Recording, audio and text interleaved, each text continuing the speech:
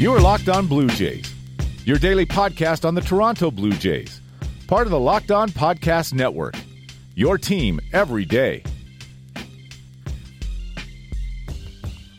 Hello, Blue Jays fans, and welcome to Locked On Blue Jays, your daily dose of Toronto Blue Jays talk directly into your dreams at this point. Part of the Locked On Podcast Network, your team every day. I'm your host, AJ Andrews of JaysFromTheCouch.com, and this is the first of a planned doubleheader Sunday to balance out all the karma of the Super Bowl that's happening on that day. I know, right? It's the perfect day for like a solid 40 minutes of baseball talk. In all seriousness though, I have been battling a cold. I'm kind of getting over it. And I've had a busy week this week, which I may get into at the end of the podcast. We'll see how much time we have. But some pretty important stuff happening. So, yeah, that's why we're doing these late Saturday night recordings and, eventually the hopefully Sunday afternoon recordings. I would love to get back into that schedule of actually recording during daytime hours. That would be good. So we're going to see if we can do that starting later today, I guess. Anyway, what I have planned for this episode, we're going to talk about the 40-man roster crunch that the Blue Jays are looking at right now. We talked about it a little bit on Monday's show, but we're going to go a little more in depth and kind of pick out, who are the most obvious candidates to be DFA'd by the Blue Jays. But I want to focus on someone who we are obviously wishing, all the health and all the best thoughts to right now, and that is Tony Fernandez. It came out on Saturday that Fernandez is in critical condition following an infection. He has been battling kidney disease for a long time, and he is in hospital at the moment. Other Blue Jays teammates have been in contact with him. Juan Guzman, in particular, has been keeping tabs on him, according to Jesse Barfield. So he has a lot of support there, and again, everyone just wishing him, the best hopes to be able to pull through and get back up, because if this is it for Tony Fernandez, and we definitely don't hope for that, it's going to be the end of a guy who I think ended up being very underappreciated by the outside baseball community. Obviously, very popular guy in the clubhouse given the relationships he's been able to maintain. But when you talk about, all-time great Blue Jays, despite being on the level of excellence, Tony Fernandez's name doesn't really come up because people are like, oh, Joe Carter, Dave Stieb, Jose Bautista, Roberto Alomar. Fernandez was kind of overshadowed in his era. And it really shouldn't be the case because he was a crucial figure in getting the Blue Jays to the point where they could be World Series winners. And that's the case on multiple reasons. I mean, to start, dude put together an amazing 4-year run where he won Gold Gloves every single year from 1986 to 1989, made 3 All-Star teams, finished 8th in MVP voting one year, was a batting average machine, actually led the majors with 163 games played in 1986 because he played in the tiebreaker game. Still batted .310 the entire season. Was a career .288 hitter, but in Toronto is when he had a lot of success. Actually had a .297 average over parts of 12 seasons with Toronto. But that was his absolute peak those late 80s years when the Blue Jays were starting to find themselves, but were still struggling to get to that point where they could compete on a regular basis. And unfortunately, what a lot of people probably know Fernandez for is being part of the trade. In the offseason after the 1990 season, Toronto sent Fred McGriff and Tony Fernandez to San Diego to get Joe Carter and Roberto Alomar in what turned out to be a very, very lopsided trade in favor of Toronto. And it would have been almost cruel in a way. It was cruel to Fred McGriff, but it would have been cruel to Tony Fernandez, someone who, carried the banner for those Blue Jays teams in many of those seasons before their big success, to not really get to share in it. And fortunately, he sucked when he was with the Mets in 1993 and ended up getting traded back to Toronto. So he does have a World Series ring, which is well deserved.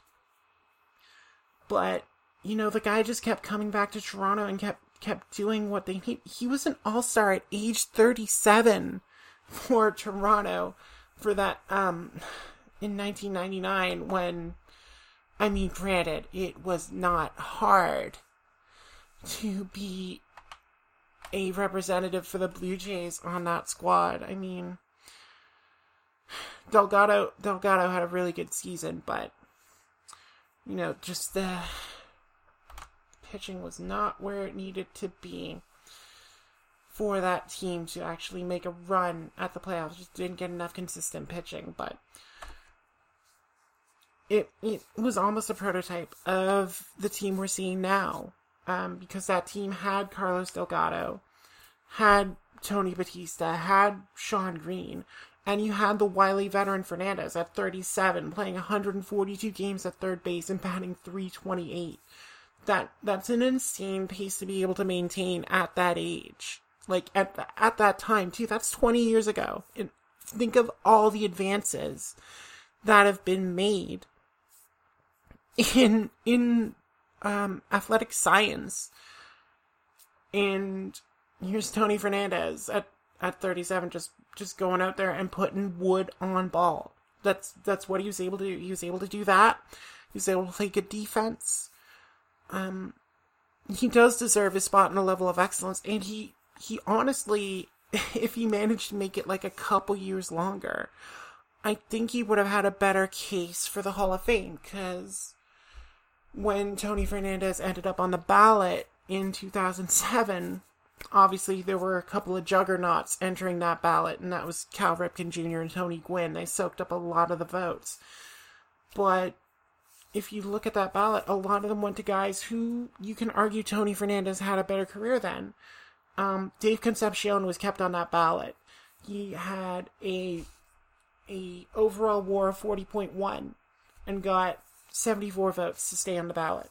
Tony Fernandez only got 4 votes on that ballot. That's one more than Bo Bichette's dad, Dante, was on that ballot. Granted, at least it was more than Scott Brocious, but whatever.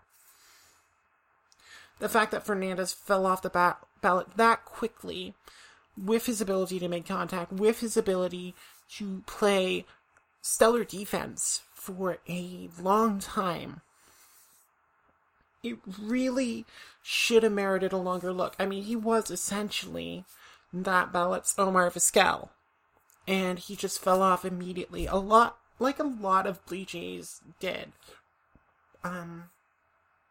Like John Olerud did, like Carlos Delgado did. Not really benefiting from playing in Canada away from the American media spotlight. And that was a big problem with some of the Hall of Fame voting, is that they did not get enough looks at people or just discounted people because of their location.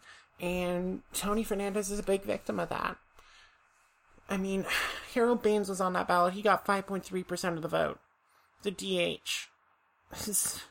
Tony Fernandez had 7 more WAR than him, and had a much better peak WAR than Harold Baines.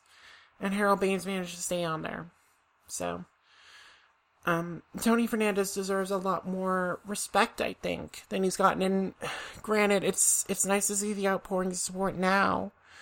now that he is battling for his life. But, you know, he is someone who probably deserves a little more reverence when it comes to thinking of those Blue Jays, not just because his name's in a level of excellence, but because of what he provided at a time when the Blue Jays needed that reliable face they could look at and say, he's going to make this play every time. He's going to put the ball in play. Honestly, skills that are starting to go by the wayside. So, again, best of wishes, Tony. We hope you can hear this and know that we're thinking about you.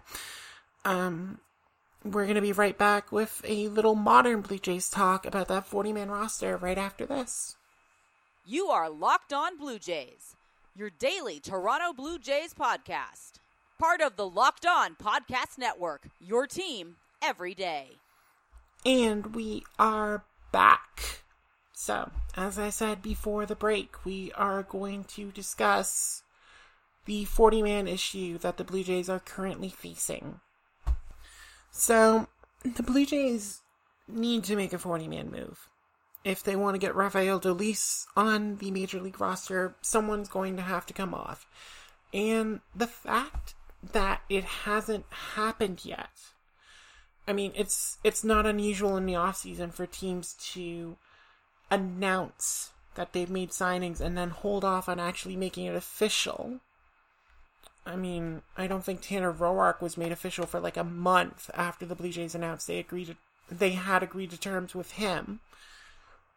But this late in the offseason, as you're starting to look towards spring training, as you know, you're starting to get more active and starting to do more podcasts. Sure. You would think that the Blue Jays would make that move and get him on the roster. So, who's likely to come off to make room for Dolis? Well, I will give you the 3 names that are most likely to come off. And I don't remember if I said 5, but I'm going to do 3 because we're starting to run out of time. And I can guarantee you it's not going to be a batter.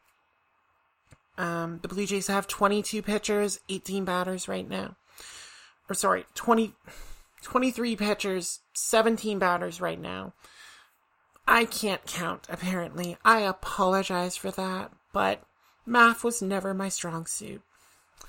So, with 23 pitchers on the roster and with the rules of the roster construction, like expanding to 26 but requiring 13 batters on that roster, highly unlikely that a batter is coming off for him. So, who are the most likely candidates? Well, your top 3 choices are, in my opinion, Julian Merryweather, who has yet to pitch since the Blue Jays acquired him from Cleveland in exchange for some guy who just signed a massive deal. He was an MVP at one point. I don't know. Yeah. See, that guy is the reason why I think Merryweather's number 3, because I really don't think that the front office wants to throw in the towel on Julian Merryweather yet without seeing if he can actually pitch and actually hit 100 on the gun like they think he can, which is why they selected him from the Cleveland organization. I can't imagine that it would be attractive to cut him loose immediately and risk having him claimed off of waivers. So, that's why he's number 3. Number 2,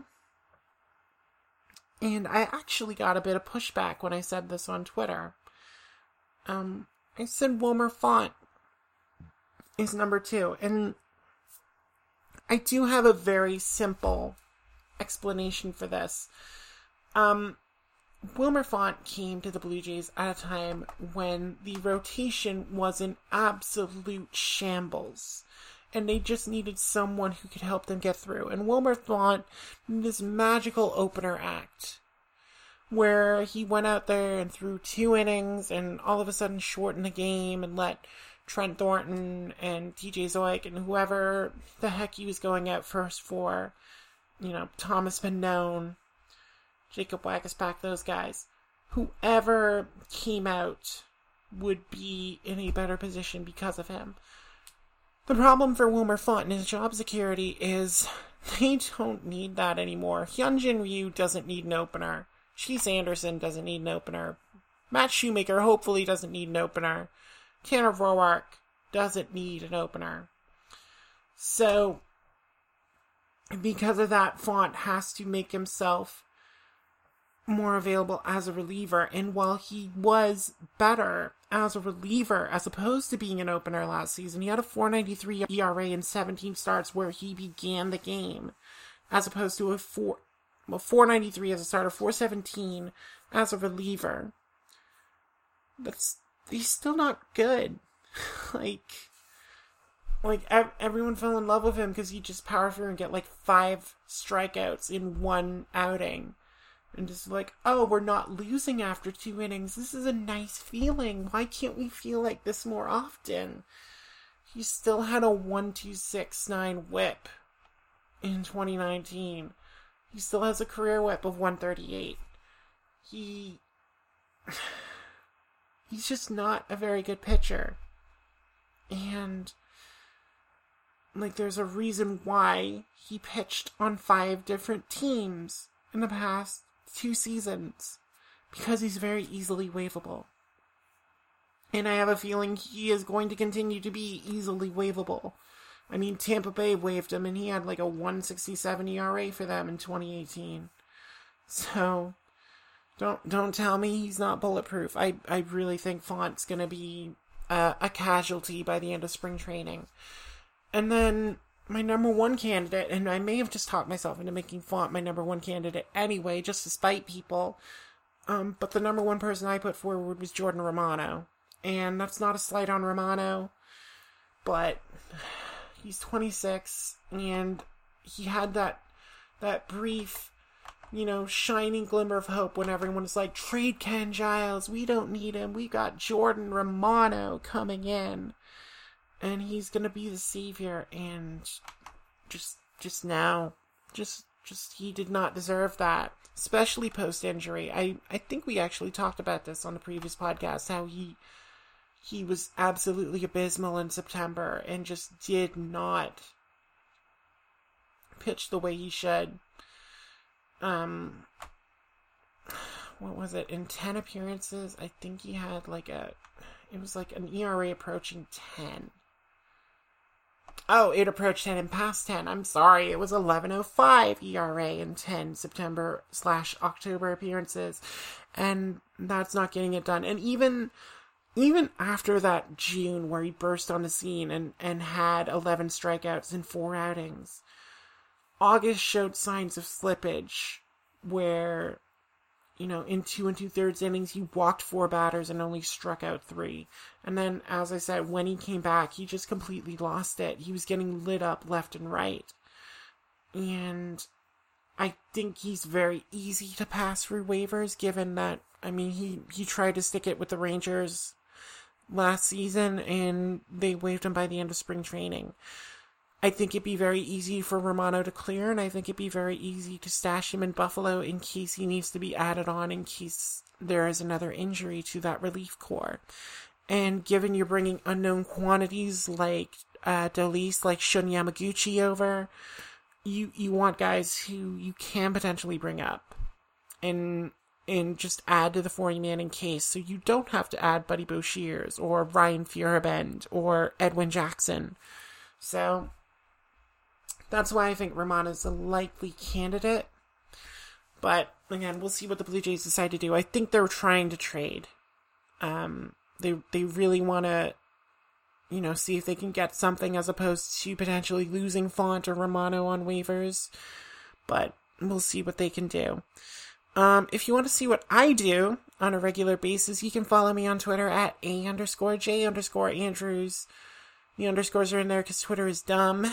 And you can follow the podcast on Instagram, Twitter, Facebook. It's on there under Locked On Jays. you can subscribe to the podcast on Spotify, Stitcher, Google Podcasts, Apple Podcasts, wherever you get podcasts. Make sure you're subscribed so you don't miss any of these late night episodes, because you never know when they're going to drop. Just know that they'll drop daily. That's my goal. That's what we're working towards. I mean, we're doubling up today. That's got to make up for something. Anyway, we've run out of time, so until the next time on this fine program, for everyone at the Locked On Podcast Network and everyone at jaysfromthecouch.com, I'm AJ Andrews. Thank you all so much for listening to today's episode, and y'all take care.